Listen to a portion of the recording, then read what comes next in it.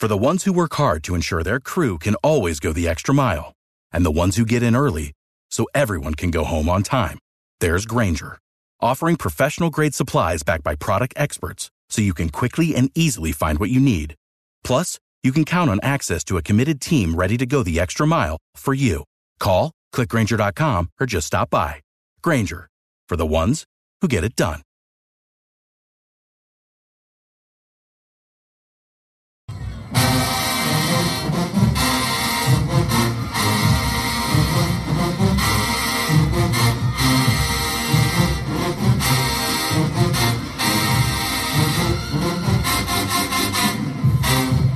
Tiger fans, welcome to episode 20 of the official Tiger Talk with the 1400 Club podcast, bringing you all the latest news, updates, and buzz surrounding your mighty Jackson State Tigers. I'm your host, Charles Bishop. Be sure to download and subscribe to the podcast, Apple users, rate and review the show, and everyone follow Tiger Talk with the 1400 Club on Facebook and Tiger Talk 1400 on Twitter. It all helps the cause, which is the I Love Jackson State University. Tonight's special guest we have on with us is Dr. Ted Flagaitis. He's the head coach of the JSU women's soccer team.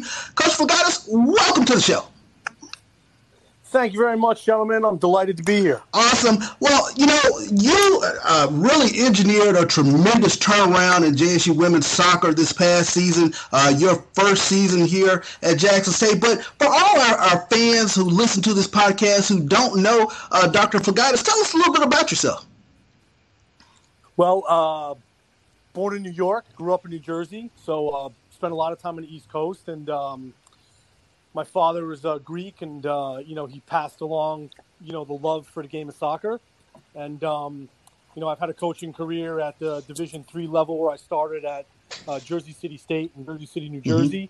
And then I've coached at a variety of NAIA schools where we took Hastings College in Nebraska to the national championship game. My first Division I position was at Western Illinois University. And then, I spent a year as an assistant at the University of Pittsburgh, and obviously you've done some club work in some other NAIA schools as well, and then landed at the Mecca, Jackson State University, which I'm delighted about. So, this is a real passion of mine, and it's a sport that I love, and I'm really excited to get the women's program here at Jackson State going in the right direction. No doubt about it. And, of course, we welcome you to the Mecca, as you call it. Your first season, you finished 8-12 overall, 7-3 in SWAC regular season play. You really injected a tremendous amount of life in this Jackson State women's soccer program. But talk a little bit about the foundation and the standards that you set for this Jackson State women's soccer program. Yeah, it's a great question you're asking. Like when I first got here, we were really lacking a lot of discipline, a lot of focus. I think a lot of the passion for the game had waned from some of our players. So when I took over basically about the end of last year, we really focused on creating a team culture, making sure that we were adhering to discipline, because I think we were kind of loose in a disciplined way. And my real thing was I knew we had a lot of talented players, but I knew that we had lost a lot of passion for playing. It had gotten lost along the way, or the environment hadn't been good, or they hadn't been treated the best way. So for me, it was like, we've got great people. Let me show them that I care about them. Let me help them rediscover their love for the game. And let's just start there. Because if our foundation is bad, we're never going to play well anyway. So I really spent a lot of time focusing on the intangibles. And, I think it started to pay off as our season started. You talk about starting to pay off as the season really got up and rolling. And I came across a lot of these goals and whatnot and marks that you guys hit this past season. You had a 7-game win streak on your way to the SWAC semifinals. You finished number 1 in the NCAA Collegiate Soccer in shot on goal percentage. This past season was the most overall wins in a season since 2016. You had the most conference wins in a season since 2016. You had a 500 winning percentage in conference play since 2015, and it was also the most shutout wins consecutively in recent history. Dr. Flagaitis, talk about this talented roster that you had, and you mentioned they had the talent. You reinstilled that passion. Talk a little bit about this team. Listen, I'll be honest with you. I thought that people slept on us a little bit in the fall, like because we started so poorly, right? And we had a really, really challenging out-of-conference schedule.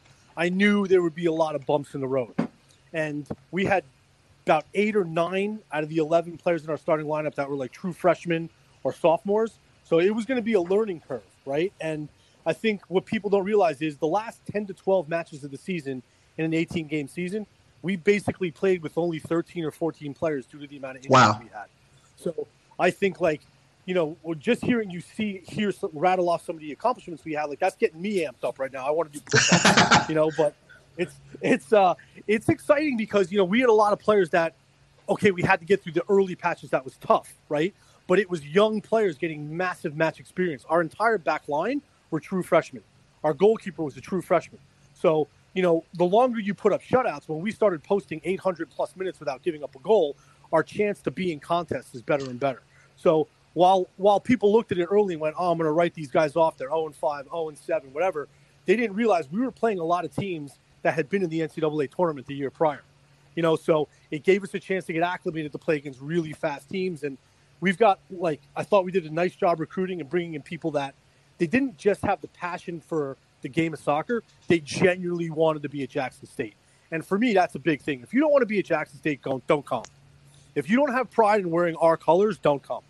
So for me, that was the big piece. And I have people now on this team that they want to wear the jersey and they want to do it with pride. Like, and I just think we're going to continue to get better. You know, Coach, and I'm always curious about this. You started the season 0-10, but along the way, there's a 7-game winning streak. Where did you see the turning point within the season, or was there a light bulb that went off?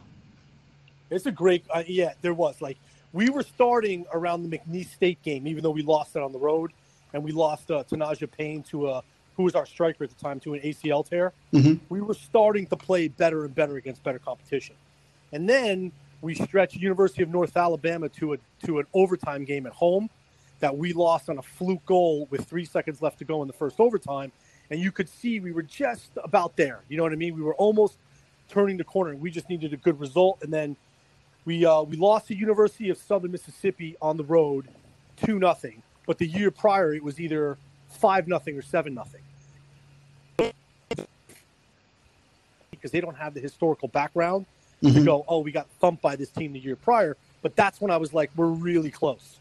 And then we got on the road against Alabama A&M, and we just played lights out. And it was a phenomenal road win, and it kind of galvanized us. And that was really like the pushing off turning point to really playing some different kind of soccer. You know, Coach, you mentioned the talent that's on the team. You had 3 second-team All-SWAC team members in Jayla Carter, Patricia Calderon, and Bryn Walker. But just talk about what they brought to this team this past season. Well, I think, people don't realize, like, Jayla Carter was essentially playing as a lone striker because of all of our injuries. So she deserves a massive amount of credit for knowing teams were going to key on her. And she still scored some huge goals for us. You know, scored the opening goal on the road against Alabama State, and some other timely goals. And she's got tremendous pace, and that obviously causes problems. And she's a competitor. Jayla played through a torn labrum that she's had for about 2 years, and no matter what level of pain, she always put the jersey on. You know, Patty was an all-conference player, and she's a central midfielder for us, very creative, very good on the ball, very good kind of 1v1 artist. And she was good at breaking down defenders off the dribble. And I think, Bryn actually played in the back line, but she's a center midfielder, and she was phenomenal for us as a freshman. But the thing that bothered me was that none of our back line got recognized as all-conference players, and we were one of the top 4 teams in the conference. And I thought they really deserved the shout-out. No doubt about it. You know, Coach, I covered a lot of sports in 2019, and I have to tell you, I'm glad I got you on the podcast, that the game leading up to the semifinal game in the SWAC soccer tournament was probably one of the most exciting games that I have watched in 2019. This is a game that featured you guys against Texas Southern, and it was 13 rounds of penalty kicks. And for our fans who are unaware, the penalty kick is probably one of the most exciting epic events in soccer, if you will. And there were 13 rounds of penalty kicks. Just talk about the range of emotions in that game, because I was sitting on the edge of my seat, Coach. I mean, year would be my 21st year at the college level. I'm still recovering from that game. That's how right. It's you never, ever, ever at any level, the World Cup level, collegiate level, high school, you never, ever see 13 rounds of penalty kicks. So credit to Texas Southern for keep making them, and I'm semi-superstitious. Like, I'm watching half the penalty kicks, and then I'm like, it's bad luck for me to watch them. So the last two, I didn't even watch the way down. But I had real faith that our goalkeeper was going to come through, and she made a huge save. But if you watch the videotape, like, we had, like, Sydney Wilson, like, she's a freshman, steps up, bangs a goal. So, like, just to have the nerves of steel to take a penalty kick with your entire season on the line, man, those kids showed massive heart. It was an incredible game. Like, 20 years from now, I'll remember that game. No doubt about it. I'll remember it as well. Coach, you had a breakout year, if you will, in conference play, 73 in the regular season in terms of conference. When we take a look at the SWAC soccer, Howard and Prairie View, they've been kind of at the top of the heap, but kind of talk a little bit about the process in terms of being in that upper echelon of teams in this conference. Sure. Well, I mean, listen, we were written off for dead at the beginning of the season. I think we were picked near dead last.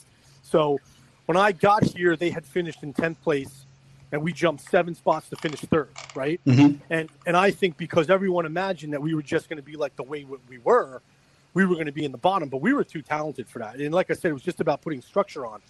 The thing that I don't like is, and this is across the board for all the SWAC schools, I don't think the SWAC gets enough credit for the amount of dedicated coaches in the conference right now. And all these guys are doing such a good job recruiting, and everyone goes, oh, it's a SWAC school, they don't play good soccer. Like, the SWAC is on the rise, and it's exponentially better than it was 10 years ago. And I think, like, all the schools deserve credit for, wanting all of their sports to do well, including women's soccer. So for us, it's, we're continuing to go, like, are we bringing in good human beings? Do they want Jackson State? And we don't want people that want Jackson State, like, 5th on their list or 4th or 3rd. Like, we want to be number 1 or don't come. You know what I mean? Right. So we've got a player coming in, an international player coming in next year, and she says to me on the phone, she goes, Coach, my dream is to be at Jackson State. That's the kind of kid we want. So we're getting in a lot of talent right now. We're going to try to continue to do the things, and, like, our team knows the standards are going to rise, the expectation rises. It doesn't get easier, it gets harder, right? Because now everyone's going to look at us and go, if we don't finish near the top, everyone's going to think we're a one-hit wonder. Right. And we don't want that. We want to become a SWAC powerhouse. And credit to Howard for being able to do it so many years. But I know Prairie View finished it, but listen, you might be talking only about 4 mistakes over 2 games that separated the 2 results versus Prairie View. Right. You know what I mean? Like, if you actually watched the semifinal game, I thought we were better. Mm-hmm. But a coach always thinks their team is better. Right. So, I mean, I'm a little biased, but, that's the way the game goes sometimes. And I think soccer is one of those games where you can literally dominate for 89 minutes and lose in the 90th. And that makes it a very, very tough sport. So our thing culturally is, like, just come in and be a good person. You want to get a degree that means something to you, and we're going to take the best care of you humanly possible and get you back to your parents in one piece. And I think, like, as long as our pillars are honesty and integrity, and hard work, like, the minute we take away any of that stuff, we're not going to be successful. So we're going to adhere to that at all times. Coach, you touched on something in terms of the talent across the board being much better in this conference now. I wanted to kind of ask a kind of a long-range question in terms of the national profile of the game of soccer. And obviously, it's really boomed exponentially with the profile of the U.S. women's national team. How do you think that kind of plays into the sort of caliber player that we're recruiting now at Jackson State? Great question. Tough question to answer. I think what's happening is, and I don't know how too familiar you are, but there's what's called the ECNL League, mm-hmm. which is the Elite Clubs National League, and there's the DA, which is the Development Academy, which are kind of upper echelon leagues aside from your normal recreation or club team, right? So we want to attract players that are playing against the best competition, mm-hmm. but there's so many players in America now because of the boom. There's so many games. There's so many different kinds of clubs that, I could literally work 365 days a year and never see all the talent in America. You know what I mean? Like, that's how prevalent it is across the U.S. So, like, it's really hard. Like, we've got to find we want local players, right, that are proud to be here. Like, I was really happy that we had Alandria Smith on our roster, right, and Jayla Carter, because they're both Mississippians. Right? So we want to make sure we have some local players, and we want some regional players. But then we want other players around the nation and the globe that want the HBCU experience. You know, so, like, I think we've got to be really diligent about finding people that it's the right fit. You know, and that's very, very hard. And I think, like, Kevin Larry, who's our assistant, does a phenomenal job identifying talent. And, you know, we try to leave no stone unturned. You know, we always return phone calls. We always watch video. We can't take everybody, but we've got to be selective if we want to continue to be an elite level team. Sure thing. Hey, Coach, I wanted to ask this question in terms of right now. Of course, we're kind of dealing with some unprecedented circumstances. Definitely in terms of coaches having access to players or lack of access. But you guys had a video that went viral. It's already over 1,000 shares thus far. Talk a little bit about how that came to play. It was the girls' idea. They loved it, and they had seen the team do it, and they wanted to put it together, and I had nothing to do with it. They edited it. They composed it. They added the music. They were happy to do it. And, you know, I think right now what you're seeing with that video is you're seeing a team that likes one another. Yeah. You know what I mean? And that's really hard to create sometimes. So, like, it is challenging. Like, we had a team call yesterday that went really well. We used Zoom. We had a couple of individual player meetings via a video conference today as well. And we're just trying to keep things as normal as possible. Sure, you know what thing. I mean? Because we're all stuck in our houses. But at some point in time, you and I both know this, there's going to be sports again, and we're all going to be pumped. No doubt about it. Now, Coach, I'd be remiss if I didn't ask.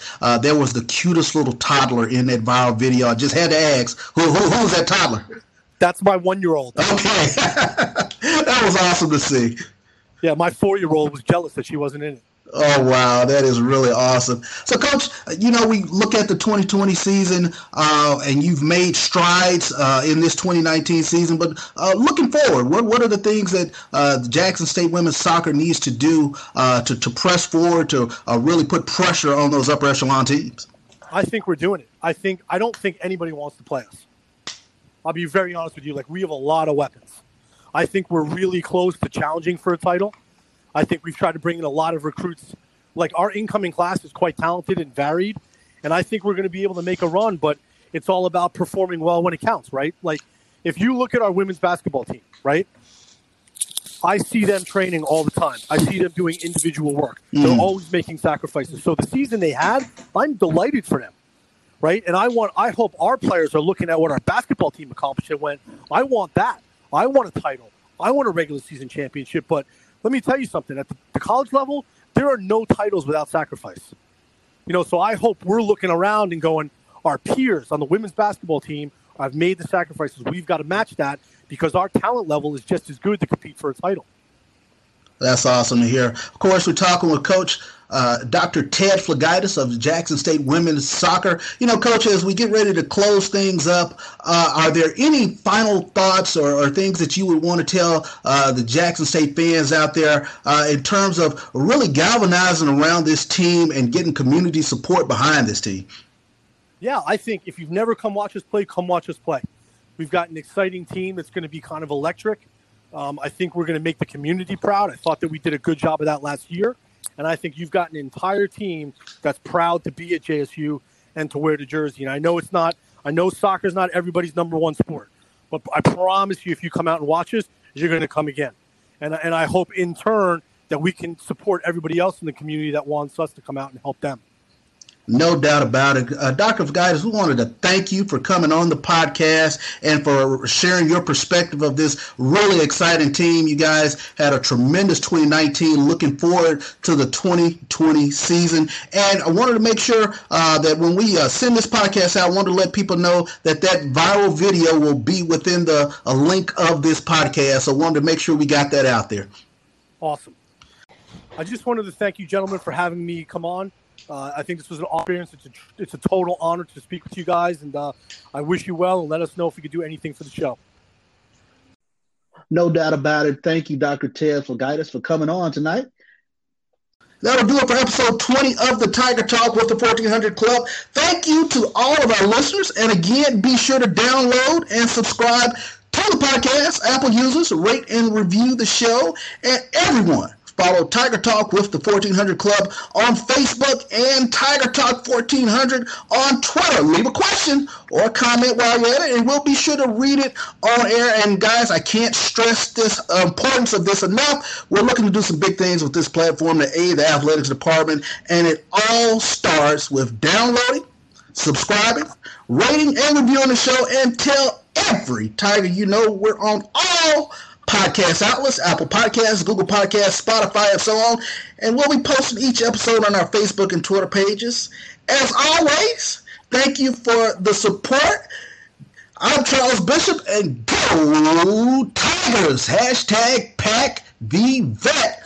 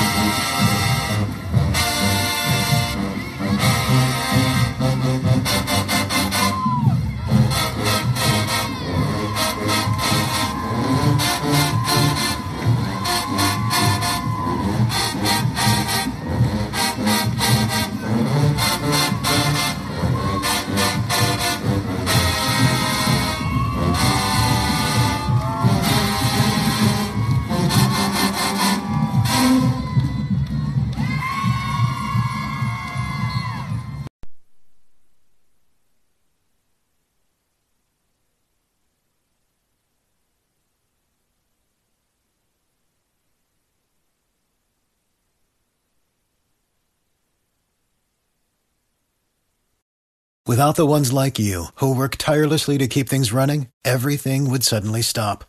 Hospitals, factories, schools, and power plants, they all depend on you. No matter the weather, emergency, or time of day, you're the ones who get it done. At Grainger, we're here for you with professional-grade industrial supplies. Count on real-time product availability and fast delivery. Call, click Grainger.com, or just stop by. Grainger, for the ones who get it done.